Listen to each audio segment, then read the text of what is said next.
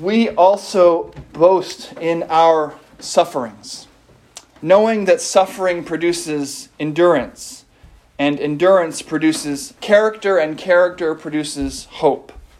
And hope does not disappoint us, because God's love has been poured into our hearts through the Holy Spirit that has been given to us. Please pray with me. Dear Lord in heaven, we invite you to join us here, even in this place this morning. And we trust that you are here in our midst, wherever we are gathered. Please let my words be your words and our thoughts your thoughts. We pray all of this in Jesus' name. Amen.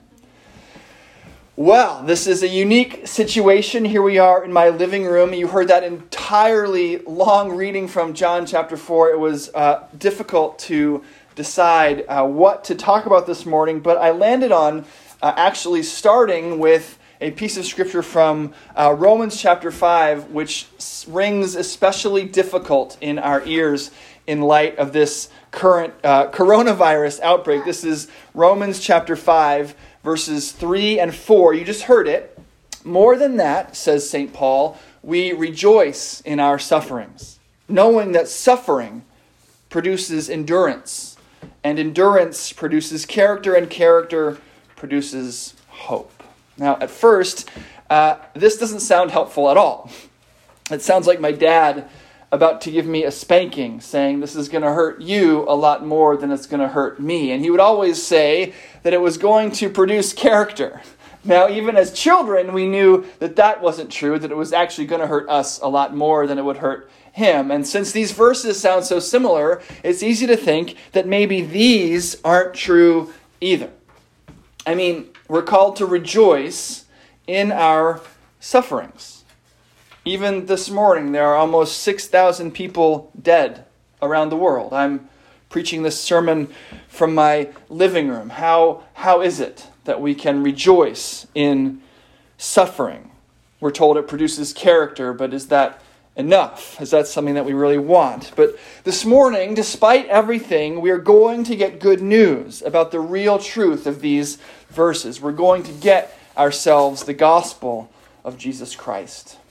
Now, before we try to figure out how these particular two verses in Romans about rejoicing in suffering can be good news, I want to draw our attention to that reading from John 4, the famous and very familiar story of Jesus' interaction with the woman at the well.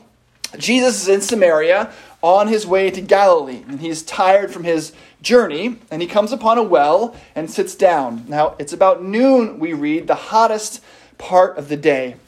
Ordinarily, when women would go to the well to draw water, they would do that either in the morning or in the late afternoon when it was much cooler to avoid the heat of the sun. Now, this woman of Samaria who comes to the well on this day has come in the middle of the day when the sun is at its hottest. She's come when she doesn't think anyone is going to be there. Now, as we read, the woman was of Samaria, these historic enemies of the Jews. In fact, when Jews would travel from Judea in the south to Galilee in the north, as Jesus was doing, they would often walk miles and miles out of their way around Samaria just to literally avoid having the dirt from Samaria get onto their feet. This is how ritually unclean the Samaritans were. The Samaritans were descendants of Jews who had intermarried with the Babylonians while the nation of Israel was in exile there, and the Judaism that they practiced wasn't seen as nearly as clean or as pure as the Judaism practiced by the Jews in other regions of the area. And so as a result, the Samaritans were seen as permanently and ritually unclean, hated, and were to be avoided at all cost.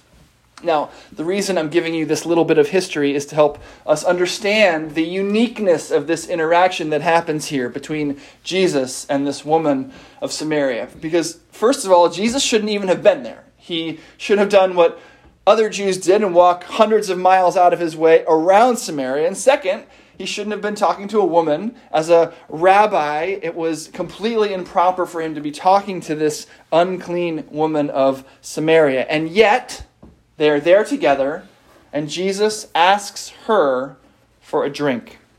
And the woman, naturally surprised that Jesus is talking to her at all, says, "How is it that you, a Jew, ask of me a drink, a woman of Samaria?"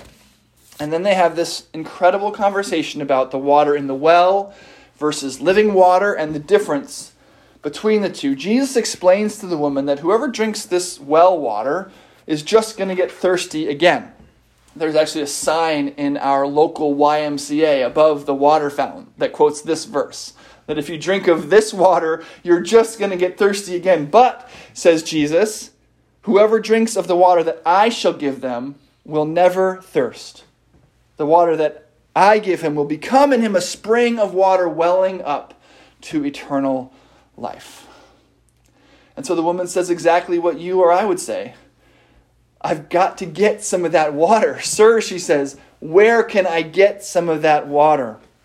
And then their interaction continues. We find out that she's been married 5 times before and is now living with a man who's not her husband, and that Jesus somehow knows all of this about her already.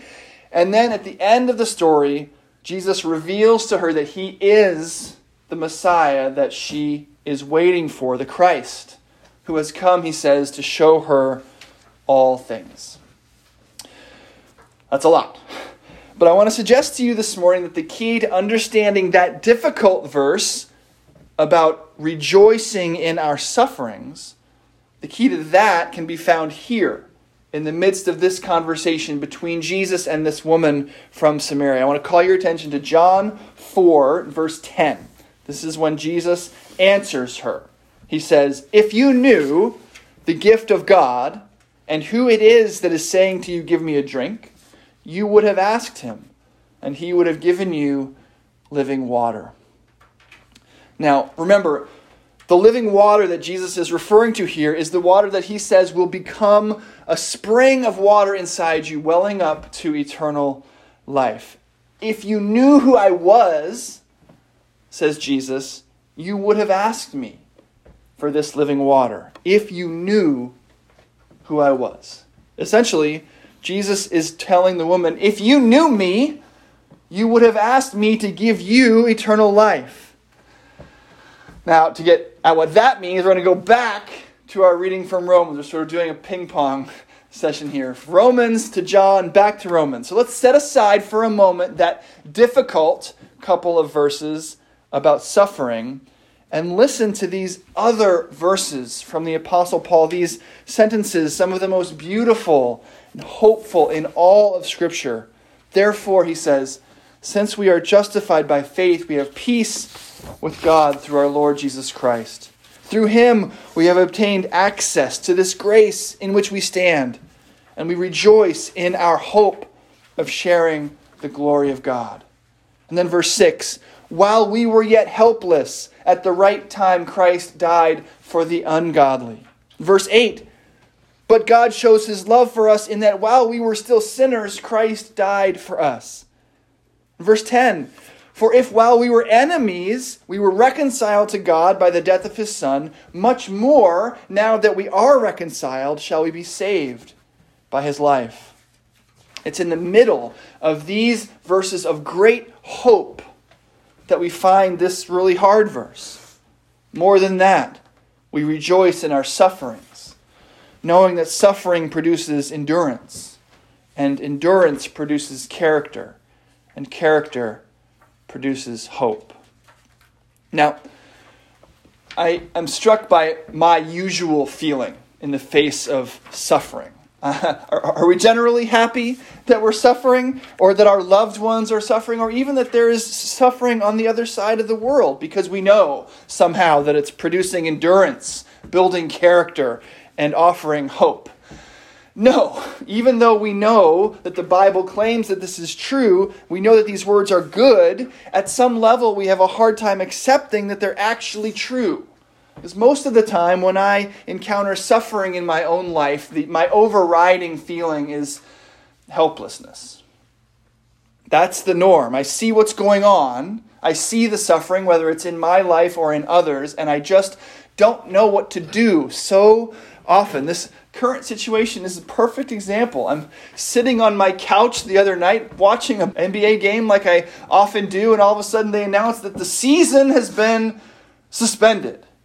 And all of a sudden the schools are canceled for 2 weeks. My children are asleep, my wife is out of town, and I just don't know what to do.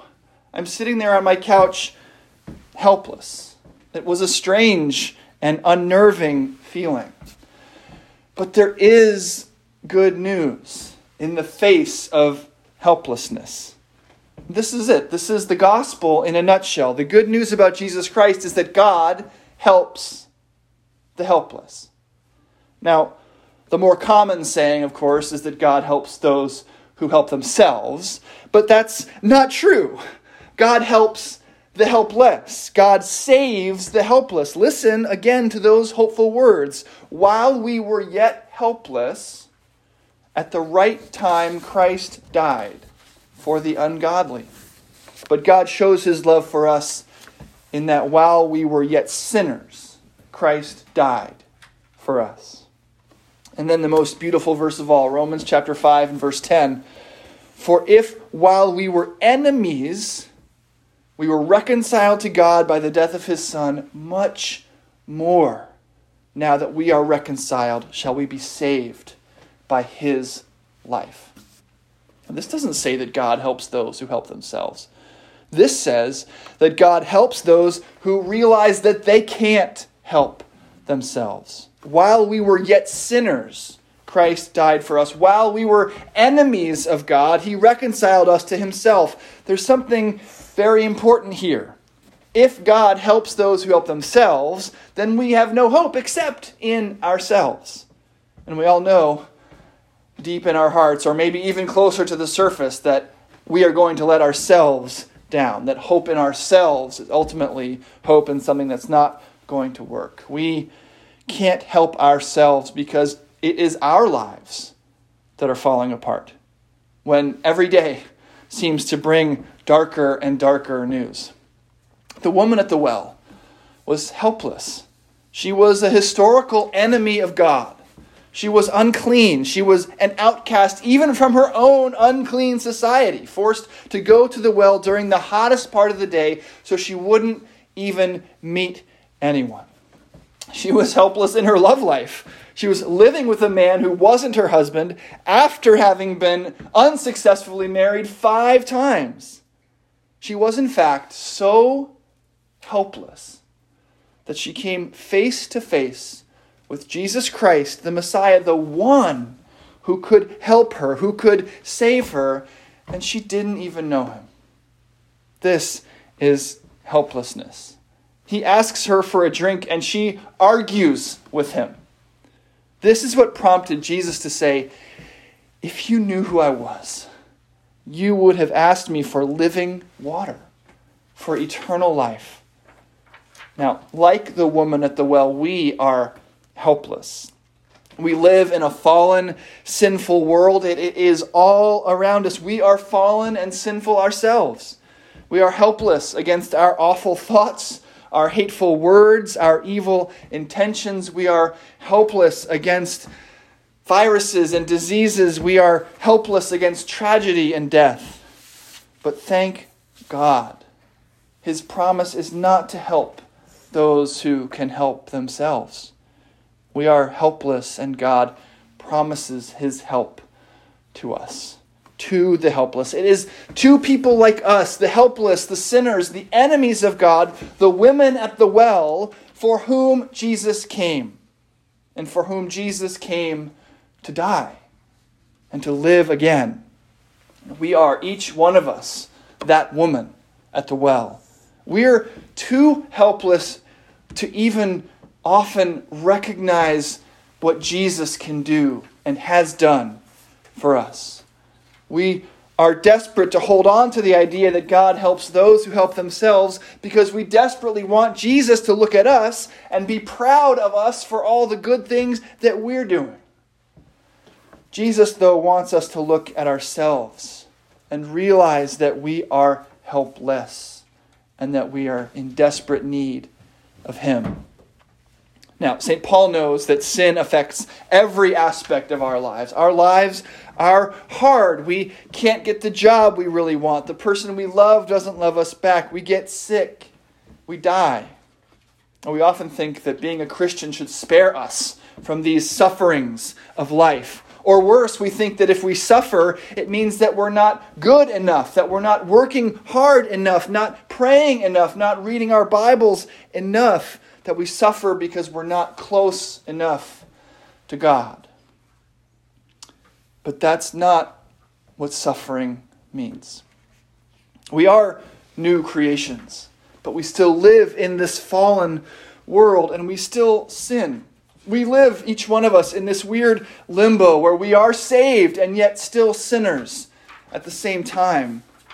This world where we confess and repent and return to the Lord again and again and again. We are saved and yet sinners. And it is this sin in us that makes it so hard to deal with suffering. But we have hope. And it is hope in the fact, the truth, that Christ came to save sinners. Christ came to redeem sufferers. We know Jesus. And this changes everything. When Paul says that we should rejoice in our sufferings, he realizes that suffering is just evidence of our helplessness. And we rejoice because recognizing our need brings us one step closer to reaching out for that life raft. Brings us one step closer to asking Jesus for that living water. And this kind of suffering, when it reminds us that God helps the helpless, will lead to endurance, character, and hope. Hope that our story doesn't end here. And it doesn't. Our story is that while we were helpless, Christ came and died for us. While you were an enemy of God, Christ died for you. And now, because you know Jesus, a spring of living water wells up inside you, welling up to eternal life. You, who were helpless, are saved. Amen.